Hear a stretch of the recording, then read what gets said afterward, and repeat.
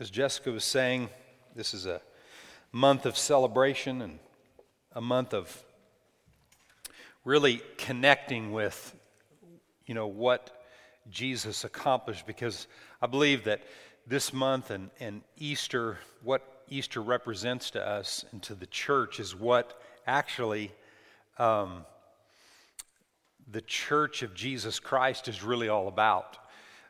Christianity is not a religion. Religion is man-made. But Christianity is the culmination of what God's heart and soul and desire was for mankind from the day that Adam and Eve sinned in the garden, and the authority that was given to man was actually stolen by the enemy, and he got a hold of that. And that authority for 4,000 years that he operated in the earth with is what Jesus came to remove from him and allow mankind to continue on in what God had given. God gave man dominion in the garden in the beginning, but he never took that authority that he gave man back. God doesn't give something and then take it back. He gave it to man, and man, what man did with it was his choice, but God's heart was to bring man back into fellowship and connection with himself, and that's what Jesus accomplished. And so the blood of Jesus and what his body accomplished for you and I is really what Christianity is all about. When you have conversations with people, I was on an airplane one time, and there was a Muslim, a guy that was from the Muslim faith that was sitting next to me, and I don't even remember where I was flying back from. I was flying back to San Antonio, and this guy was flying into San Antonio and driving to Austin, and was going to school for 4 years at University of Texas. And while he was in Austin, his plan was to study Christianity, because he had studied all the religions of the world, and now he was coming to Austin to study Christianity. And the reason I know that is because of our conversation on the flight. And so the guy asked me, he says, "What religion are you?" And I said, "Well, I'm not of a religion." I said, I'm a Christian." And he looked at me and said, "So you're of the Christian religion?" And I said, "Well, Christianity isn't a religion." And he says, "So what do you mean by that?" So the rest of the flight was about Christianity. And I was prepared and ready to tell that guy what the difference was. I said, the difference in the God that you serve and the God that I serve is that my God is not in the grave. I said, Muhammad's in the grave still. Muhammad was a real man. He was a good man. He did good things and did good works and all those kind of things, but he's still in the grave. And my God is not. And so he had a lot of different, opinions about the fact that, that wasn't really true, and, the Romans had stole his body, and that, it was all this kind of stuff. And I said, yeah, I've heard all those history stories. I said, but my faith is rock solid in the fact that he came out of the grave. And I said, and if that's not true, then I'll go to my grave believing that it was true.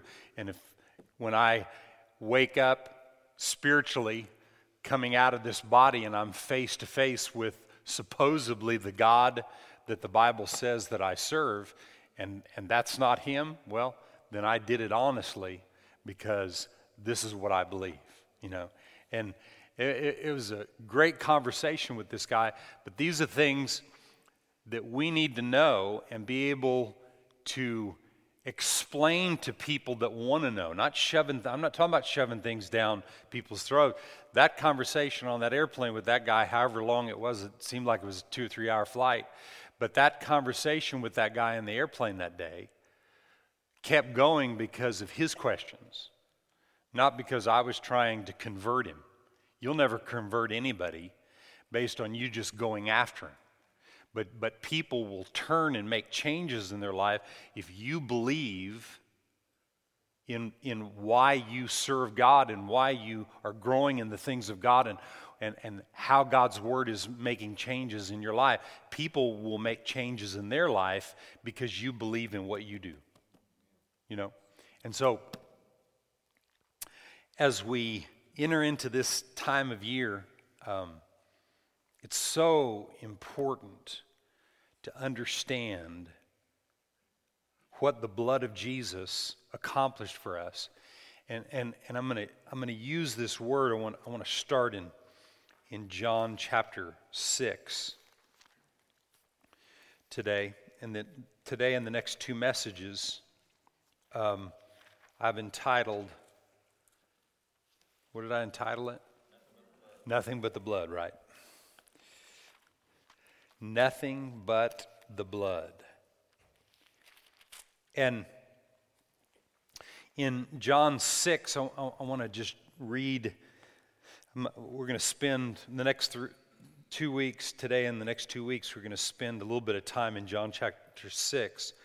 But I just want to read starting with verse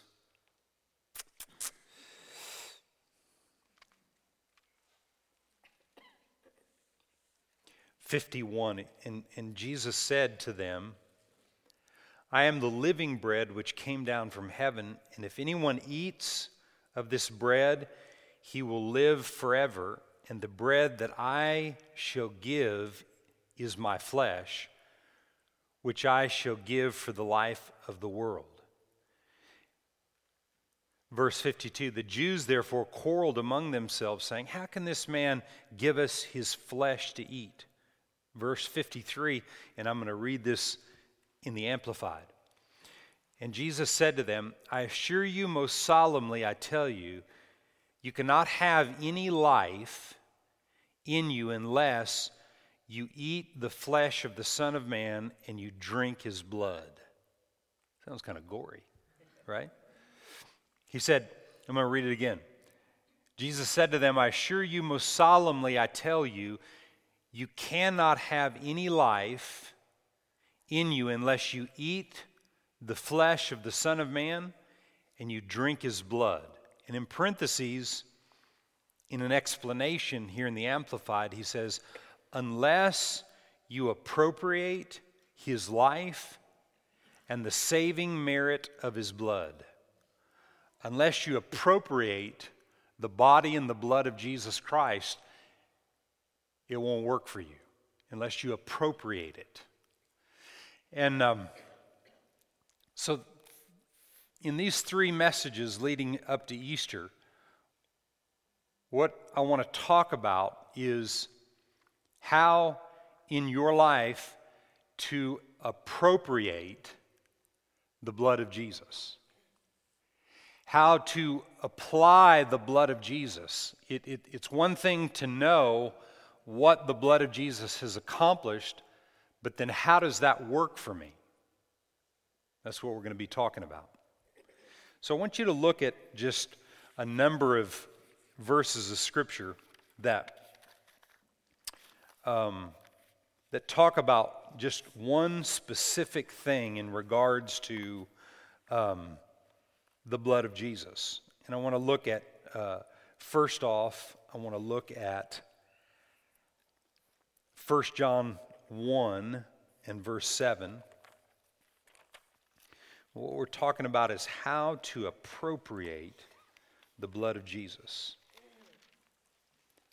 How to appropriate, to apply the blood. Verse 7 of 1 John 1.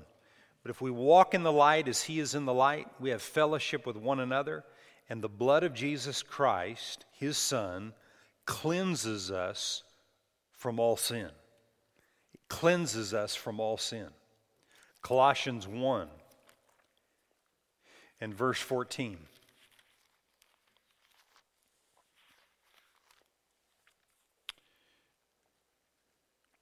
In whom we have redemption through his blood for the forgiveness of our sins. In whom we have redemption through his blood for the forgiveness of our sins. Ephesians 1 and verse 7.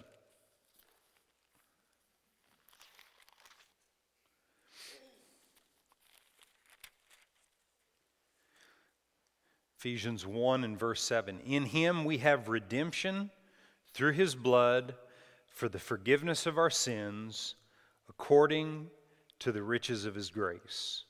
In him we have redemption through his blood for the forgiveness of our sins. And one other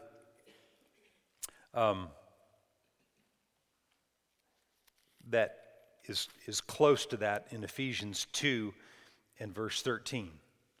But now in Christ Jesus, you who were once far off have been brought near by the blood of Jesus. But in these verses of Scripture, we see that we've been forgiven, we've been set free, that we are forgiven of sin, that our sins are not held against us because of the blood of Jesus. But what I want to ask you today, and what I want you to really think about is, most people know that because the day that you got born again, when you confessed Jesus to be your Savior, you asked and invited him to come and live in your heart. You ask him to forgive you of all sin. Old things are passed away, and behold, everything is brand new. But the real question is, how many of us today still live conscious of the mistakes that we make? How many of us today still battle day after day after day? I'm not talking about thoughts and things that come to us, but how many of us live under the pressure and the bondage and the feeling like we're not forgiven for the mistakes that we made? And I believe that most Christians, I would say the majority of Christians, live still feeling guilty of the things that they've done and the mistakes that they've made. And I believe the reason is because of our lack of understanding of how to appropriate the blood in our lives on a day-to-day basis. Just very simply. It's the reason that most people cannot get over or get past mistakes that they've made. And yet, Scripture I just mentioned to you that we talk about around here all the time is, if any man be in Christ, he is a new creation. Old things are passed away, and behold, everything is brand new right now today. No matter what you've done yesterday, last week, 2 years ago, 10 years ago, or 2 minutes ago. Old things are passed away, and behold, everything is brand new. If we learn to embrace that and be able to cast the things that torment us or hold us down or keep us in bondage away. And the only way, I believe, to be able to do that is to appropriate and apply the blood on a day-to-day basis. Scripture in Revelation chapter 12 and verse 11, I think, begins to shed some light on what I'm talking about. Verse 11 says this, and they overcame, Revelation 12:11, and they overcame him, the enemy, by the blood of the Lamb and by the word of their testimony. And they did not love their lives to the death. But they overcame by the blood of the Lamb and the word of their testimony. They overcame the issues that they face, the consciousness of sin or the mistakes that mankind has. They overcame that by what the blood accomplished, and then by how you appropriate and apply the blood to the issues that you have. Because see, here's something that I think that most people misunderstand about the word sin.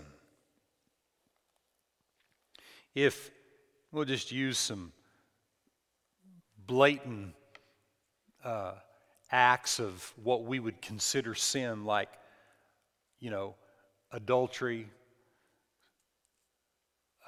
Some people would consider sin as being, a drunk or a drug addict or whatever in the natural that society may deem as wrong or church society may deem as wrong, then that's a sin. But in all actuality, if the blood of Jesus has defeated and destroyed everything, then those are just acts of immorality. They're not actually sin themselves. Because the Bible clearly reveals to us that sin is being disobedient to God. When a person knows to do right and they choose not to, that's the sin. The other things are just acts. And there's not anybody sitting here today that's not had or operated in some form of immoral act of one kind or another at some time in your life.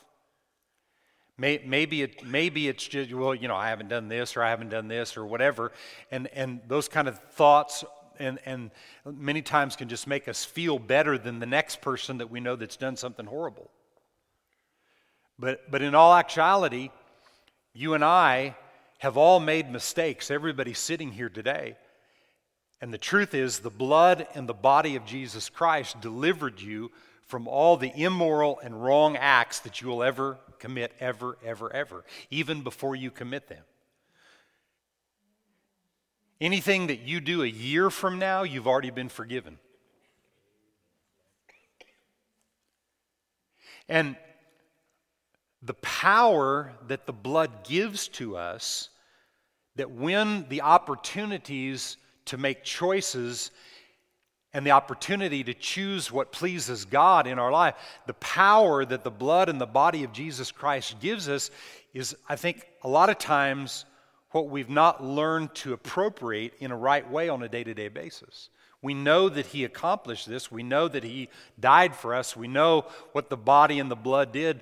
On the Friday night before Easter, we're going to watch the Passion of the Christ. We have an amazing visual of what Jesus Christ did at Calvary in the Passion of the Christ, like no other film I've ever seen ever. And yet, it probably doesn't even touch what He actually went through for you and I to be forgiven and delivered. But yet, not just forgiven and delivered, but empowered to do what's right on a day-to-day basis. And I'm believing that the lack of really realizing how to appropriate the blood day to day is what keeps us in bondage, really actually to ourself, our own thinking.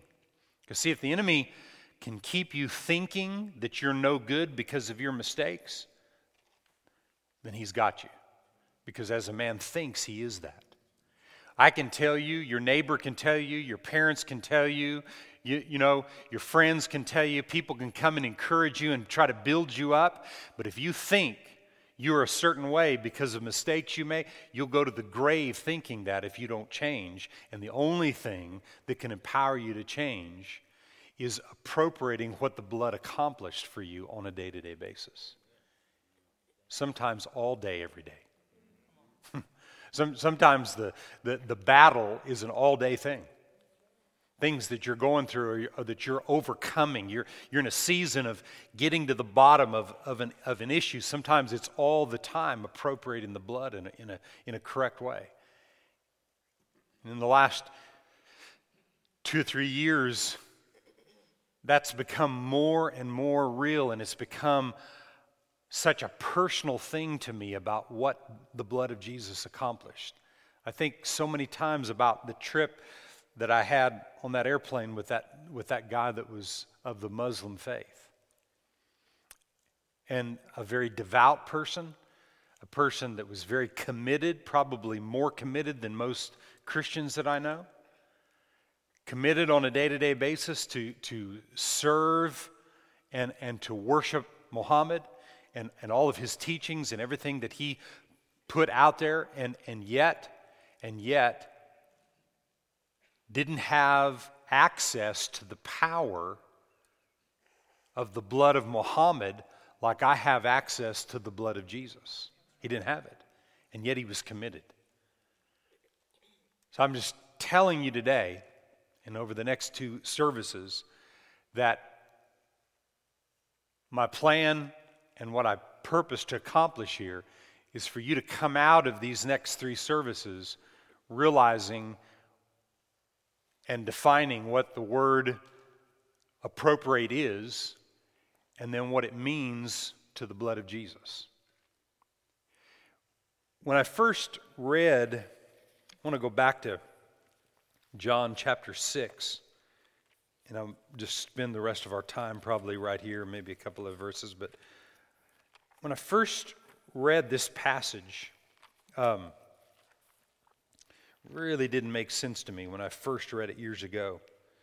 And actually took a long time for it to make sense to me. And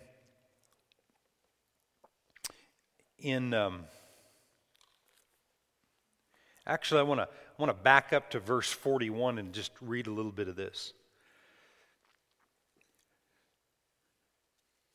It says, "The Jews then complained about him because he said, 'I am the bread which came down from heaven.' And they said, 'Is not this Jesus, the son of Joseph, whose father and mother we know? How is it then that he says, I have come down from heaven?' Jesus therefore answered, and he said to them, 'Do not murmur among yourselves. No one can come to me unless the Father who sent me draws him, and I will raise him up on the last day. It is written in the prophets, and they shall all be taught by God. Therefore everyone who has heard and learned from the Father comes to me. Not that anyone has seen the Father except he who is from God, he has seen the Father.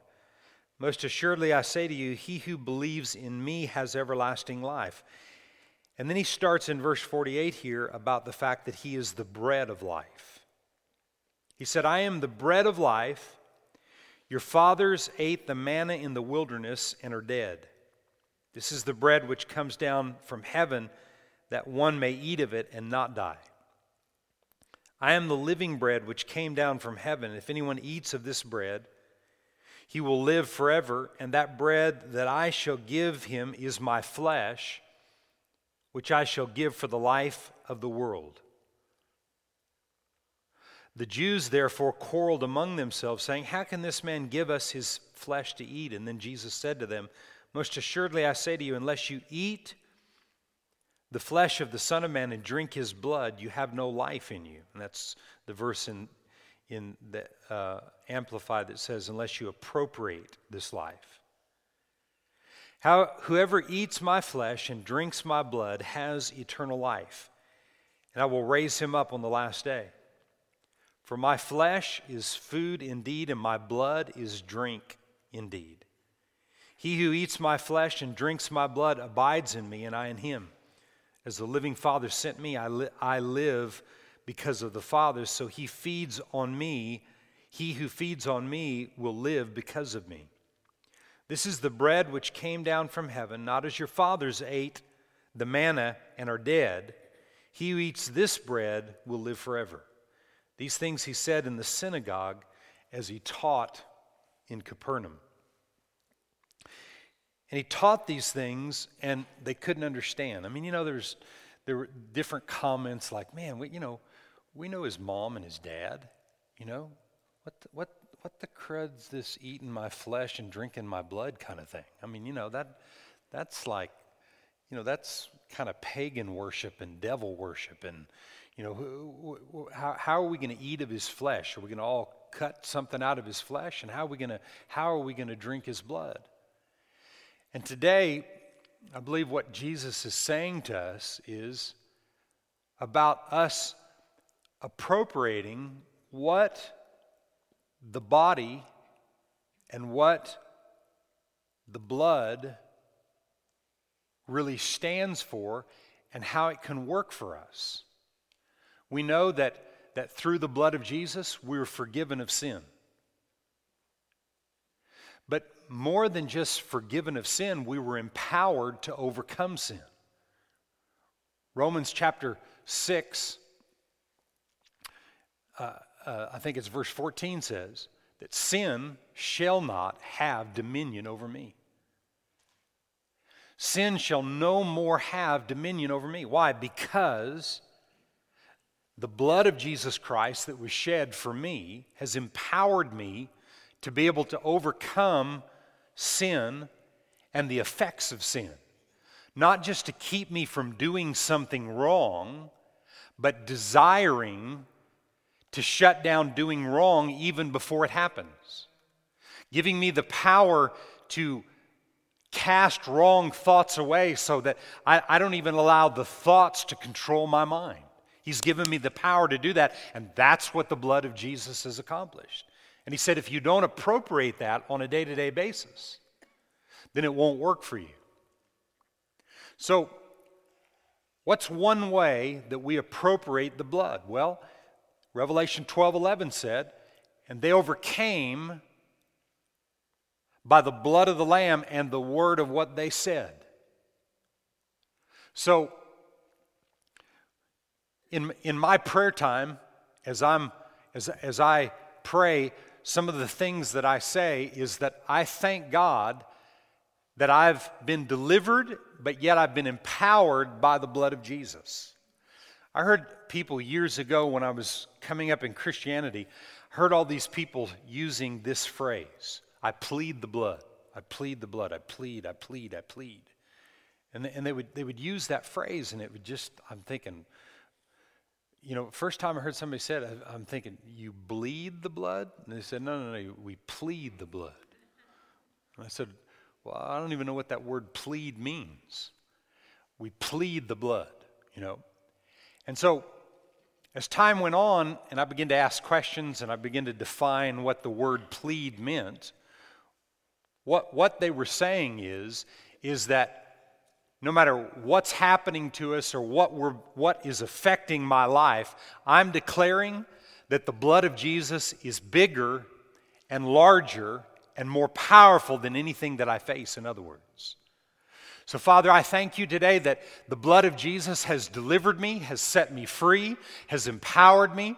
And today, these thoughts that I'm having in my mind that I know are not right thoughts, and these thoughts of fear or torment or whatever's coming against me, today I plead the blood over those thoughts, and I declare and command those thoughts to leave me. And I have the power to do that because the blood of Jesus has reconnected me to you. And what his body and his blood accomplished has now empowered me today in this one little situation. I can have victory over this thing and overcome this situation because of that. See, because if I can overcome one situation, then I can overcome another and another and another and another. And I'm just telling you right now, if you've never used the word plead, if you've never used that, I challenge you from today on, when you have a tough situation, something going on, just say that.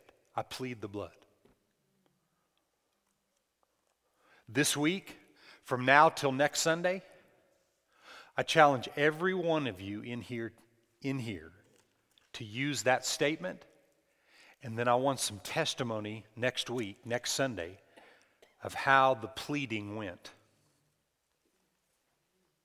And I'm going to want some participation, and I'm going to ask you to stand and say, this is what happened.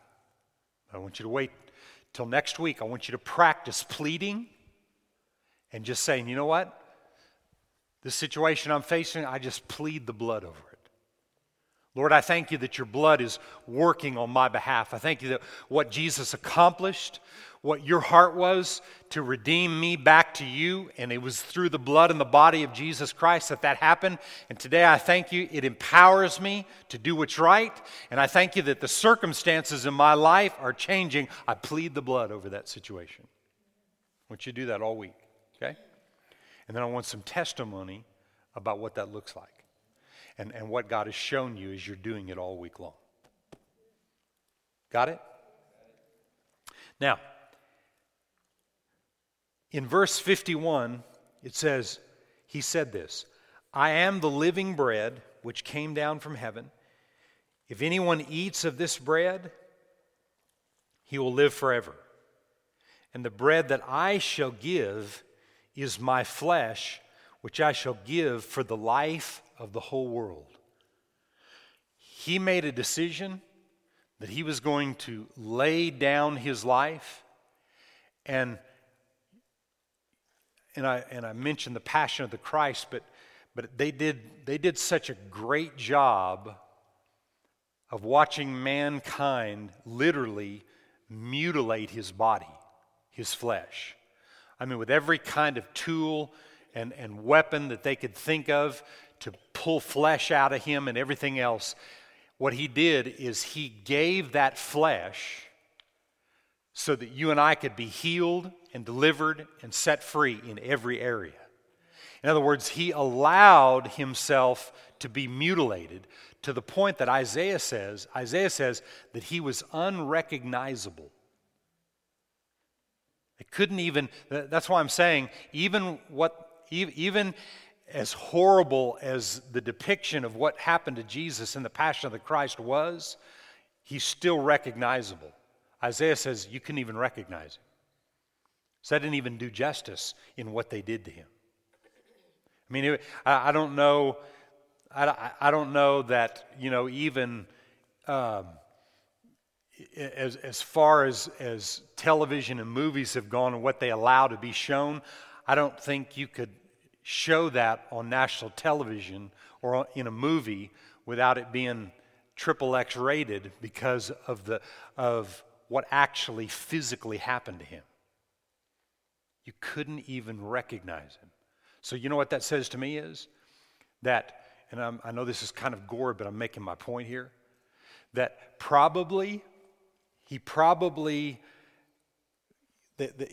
probably pulled all the skin off of his face. I don't know that they maybe even gouged one of his eyes out. I mean, the scripture's not clear on that.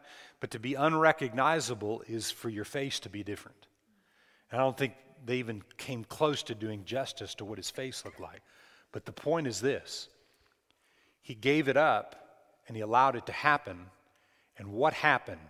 And the blood that came out of him and the spear that pierced his side where the blood began to flow and it came to the earth.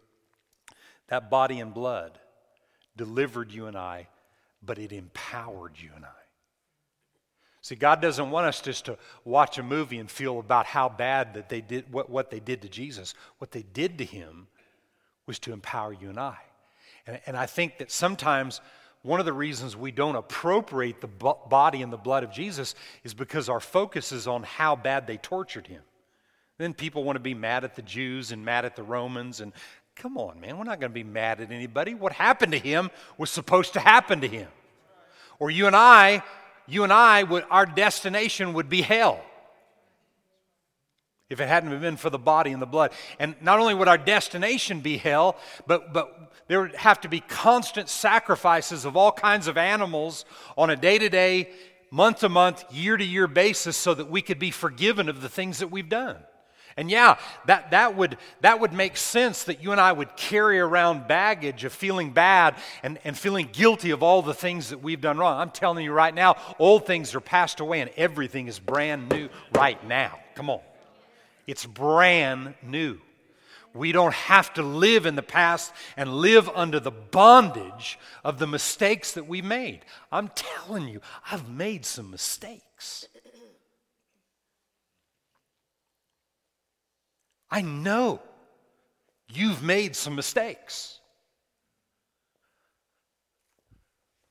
But I plead the blood. Amen. I declare that his blood and his body was enough. He gave it. He gave it up. As you come, bring people and come and watch the Passion on the big screen. You'll like it. But as you watch it and you see the way he gave it up, I mean, what I really appreciate about the movie is that it's not, I mean, there are other Jesus movies that are about a lot of other things, and all that stuff is good too. But the reason this is so good is because it starts with the moment that the temptations came. He began to sweat that blood in the garden, and he had to make the choice as a man. He couldn't make the choice with God sitting there slapping the devil in the face and saying, leave him alone. No, he had to feel the pain and the torment and the suffering in his body in the garden. And he said, God, if there be any other way, but not my will, but yours be done. Amen? And what he gave up in the garden in that moment, in the next 12 to 14 hours to the cross, he allowed himself to be taken advantage of, to be beaten, to be tortured, and all that. And that's what you and I have to eat of. See, that's the eating of the flesh. Well, how are we going to eat his flesh? Well, they couldn't understand it then. But I'm telling you, after it's all over with, the disciples understood what it all meant. And that's why they could preach and not care what people thought. If he can do that for me, then I can lay my life down for him, and I'll do whatever he wants me to do. Lord, not my will, but yours be done. And that's what happens when we begin to appropriate it in the right way and realize what his body accomplished for us. That's what you eat. So you eat what happened to him, and what happened to him, it doesn't have to happen to you, but when you eat of what he did, it empowers you to be able to do whatever he tells you to do. And whatever you're called to rise up and do and accomplish, you can do it in the power of what his body and his blood accomplished. And when I was sitting on the plane talking to that Muslim man that day, I was able to share that with him. And I believe that the seed of that word went in that man, and somewhere during all of his years of living on planet Earth, that guy will be saved if he's not already saved. That was probably 10 or 12 or 14 years ago. And that man, I believe that seed of the word for 2.5 hours that I shared with that guy will not return void, but accomplish what I set it out to accomplish. Why? Because I believe it. Because I've eaten of the flesh and I've drank his blood. When we partake of communion, when we do that here and we take the cup and the bread, it's appropriating. It's getting more of a revelation. Every time I partake of that cracker, he said, as often as you do this in remembrance of what I did for you. And every time I take that bread and cracker, there's something else that happens to me. There's something else that comes alive on the inside of me of what he accomplished and what he's empowered me to accomplish. See, that's the whole thing. It's not just hearing the story of what he did and then us just feeling bad about him and worshiping that holy and amazing sacrifice. See, he doesn't want you to just stay focused on that. He wants you to embrace that and then be focused on now, what does he want you to do? At the end of the Passion, when he comes up out of the grave and he's standing there and the movie finishes with him walking, that's what he did. He walked out of the grave, and now we're walking in his footsteps, see? And he's walking in our footsteps. See, we're walking in his, but he's walking in ours because he can't go anywhere in the flesh unless you go. And the importance is that we do it his way so that we accomplish what he wants accomplished, but actually he's going wherever you go, and that's why it's so important that where my feet go is where he wants them to go.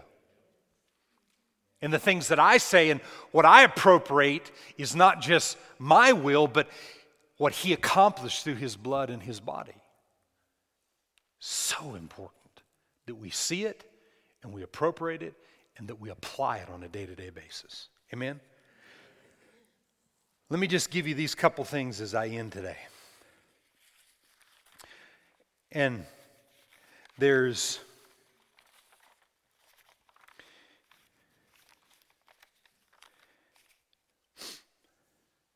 two things, and then we'll get into this next week. But there's two things I want you to think about this week that the blood of Jesus will do for you as you appropriate it correctly. There's two things that it'll do for you. Number one, it will deliver you from every stronghold of the enemy. And we're going to talk about that next week. We're going to talk about how the blood of Jesus will deliver you from every stronghold of the enemy. We're going to look at what strongholds really are and then how he has empowered us to be delivered. And the second thing is that that the blood of Jesus will protect you from the enemy.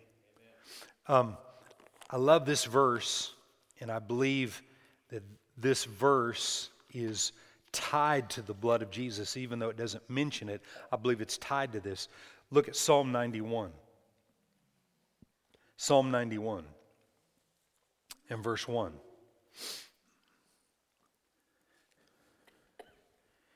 He who dwells in the secret place of the Most High shall abide under the shadow of the Almighty, and I will say, they overcame by the blood of the Lamb and the words of what they said, and that they appropriated and that they applied. He says, and I will say of the Lord, He is my refuge and my fortress, my God, in Him will I trust. And I believe that secret place is that place where the blood of Jesus has become so real that I'm able to appropriate that in any and every given situation. That's the secret place. Because in that place, I say, Lord, you're my refuge, my fortress. I plead the blood over this situation right here. Doesn't matter what it looks like. I overcome because the blood of Jesus has already worked on my behalf, and it has already supplied me enough to overcome in the thing that I face today. See, because what matters is what we face today.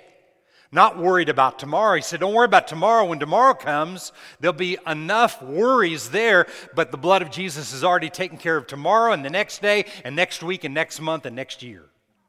So we can live in the fullness of today, applying and appropriating the blood to the situation I face. There's not much you can do about what you don't know is going to happen tomorrow, right? And what most people do is worry about what they face today. I don't have to worry.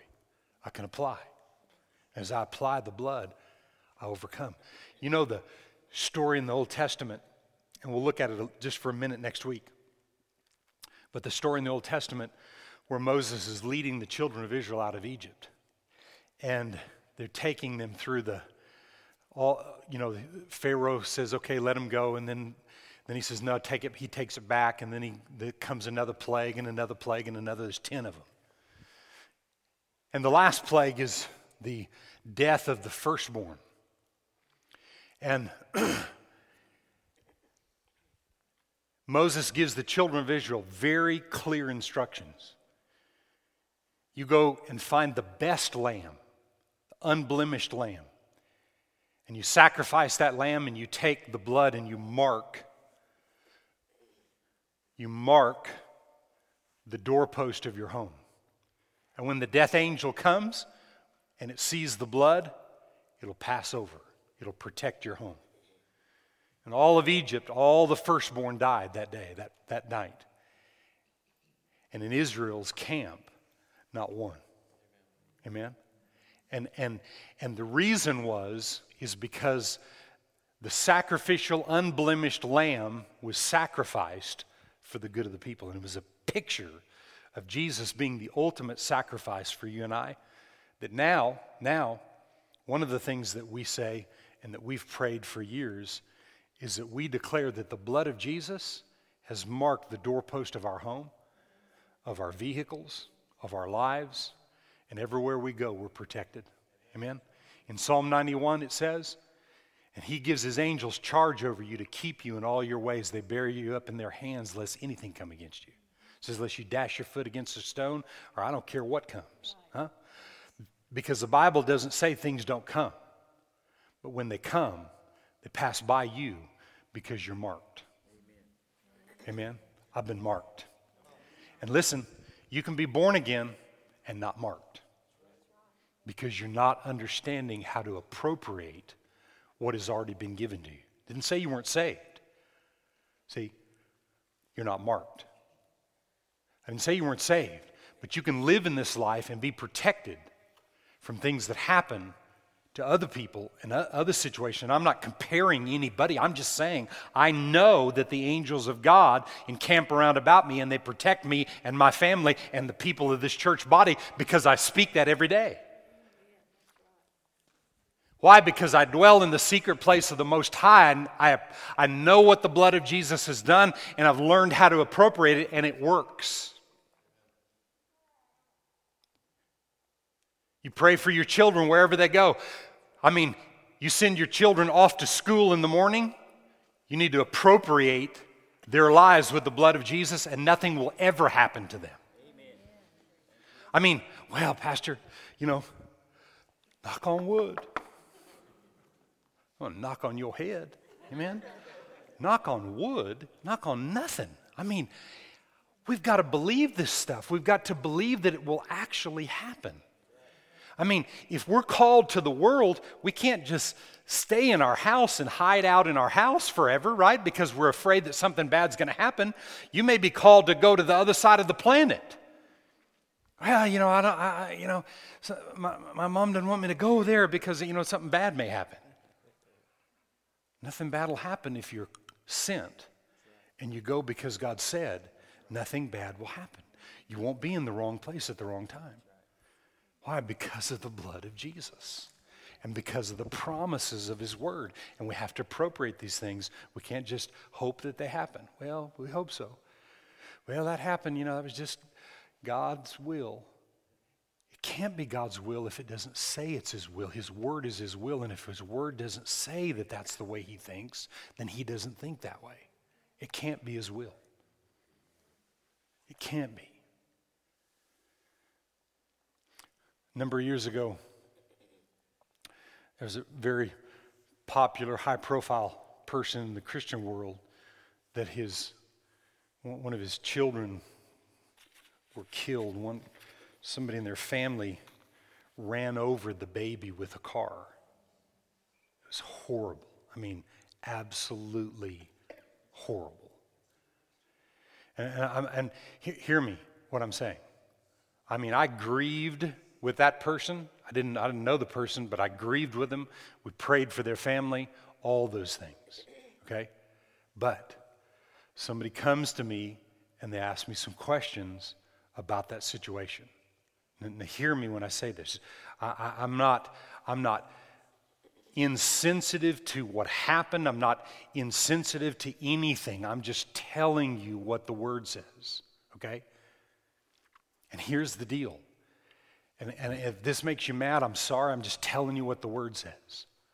What I say is, that will never happen to me. Yeah. Ever. That will never happen to my kids. Amen. Okay? I grieved with those people. Okay?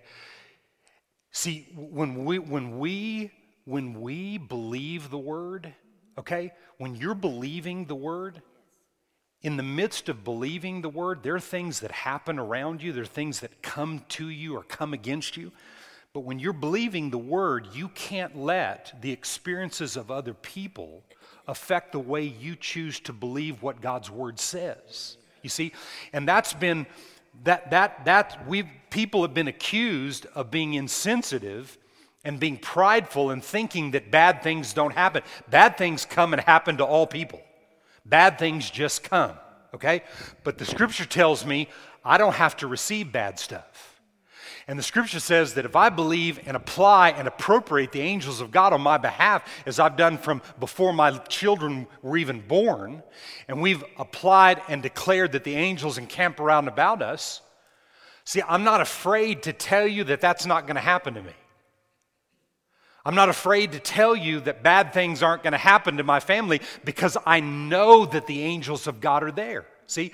Now, when I said just because you're a Christian doesn't mean that you're marked, because just the fact that you're born again doesn't mean the angels work on your behalf. Angels, according to Hebrews 1, work on the behalf of the words of the people as they release them. It's very clear how they operate. Do you understand? I don't want you to misunderstand what I'm saying. When something bad happens to somebody, you need to have passion, compassion. You need to work with people, stand with people. Because I'm not saying that things haven't happened to me. I'm just saying my expectation in the future, today and in the future, is everything that the Word says.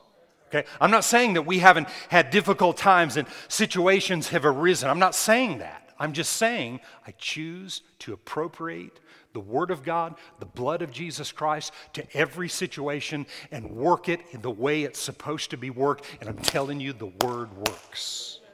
Amen? It just works. I can't spend my time explaining why bad things happen. I can't.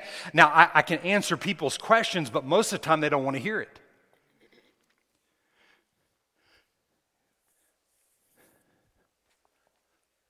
I've told that story about the fan, right? How many people have heard the story about the fan and the kid's finger? Okay, so there's enough people who haven't heard it. Sometimes people say, man, you tell the same stories over and over again. Okay, so I'm going to come up with new stories. Okay, but most of you haven't heard this story.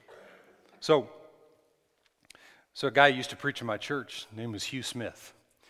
And he was preaching in church one day, and some lady comes running down the middle of the aisle while he's preaching, screaming. And carrying this, it was somebody from the nursery carrying this baby. And the baby's, I think it was the middle finger, like at the second knuckle, was just gone. It wasn't there. And the lady was holding the piece in her hand. And she gave it to the guy, Hugh Smith, and he stuck it on there, and he began to pray that thing would, go back, whatever. He just began to speak over it, and they wrapped it up, and they took the child out, and he preached his message, And after it was over, this lady came up to him and said, why did that happen? And he looked at her and he said, well, probably because the child stuck his finger in the fan.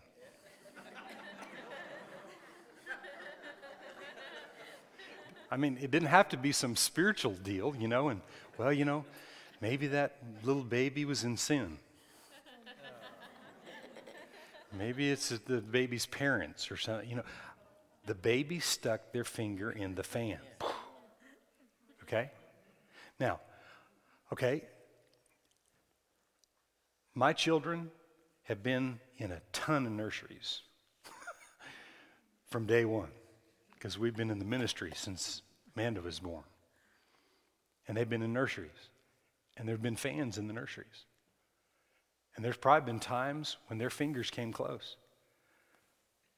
But I had an angel. Kicking that finger out of the way. Bam. I mean, whatever, okay?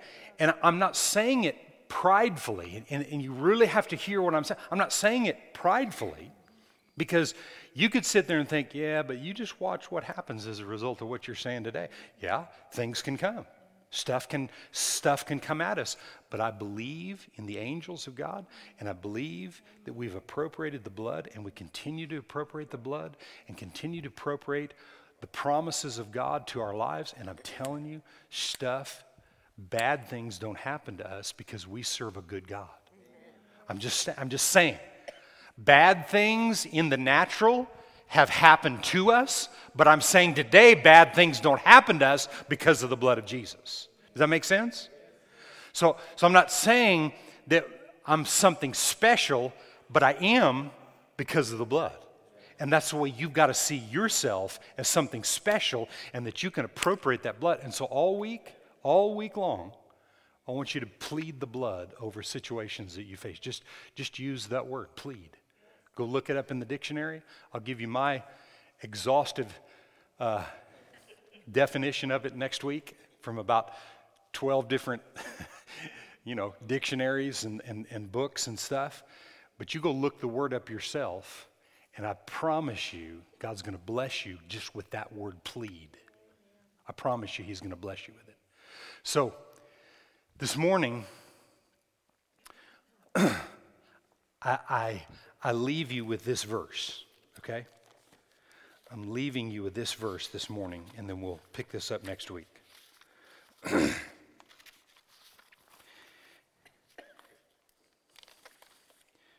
Hebrews chapter 4 and verse 14, I think. Yeah. I want you to think about this. Seeing then that we have a great high priest who has passed through the heavens, Jesus, the Son of God, let us hold fast our confession.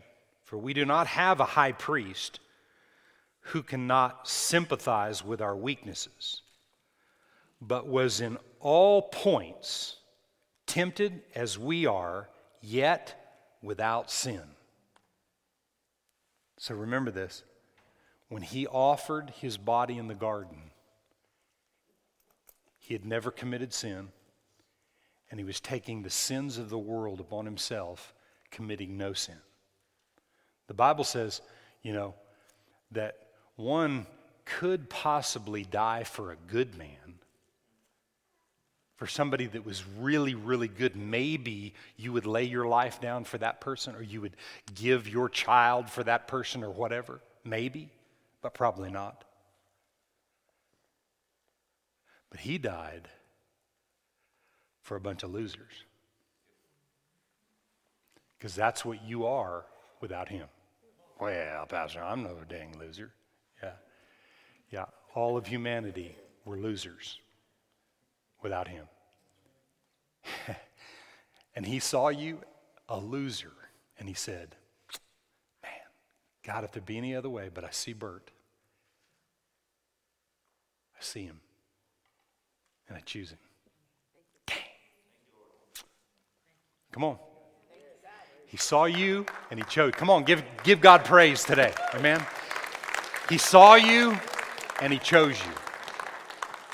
Amen. He saw you, and he chose you. I'm telling you today. He can sympathize. He knows where we're at. He's given us the victory. Glory to God. So all week, you're going to do what? Plead the blood. Father, we thank you this morning for Jesus that was tempted and tested at all points, yet without sin, coming to the aid of those that are tempted and tested and that battle and confront sin on a day-to-day basis. We confront it. We have the power to overcome. We have the power to choose what's right. We have the power to do the right thing.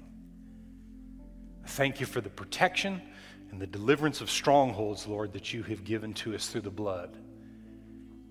We thank you for this time and this season where we're here to worship and to thank you for all that Jesus accomplished. We're so grateful. It's almost like there's not words to put to what he did for us. Lord, we want to know, we want to understand it in a greater way so that we walk into our destinies and fulfill the things that you put us on this planet for. Whew. We give you all praise and glory in the name of Jesus. Amen and amen.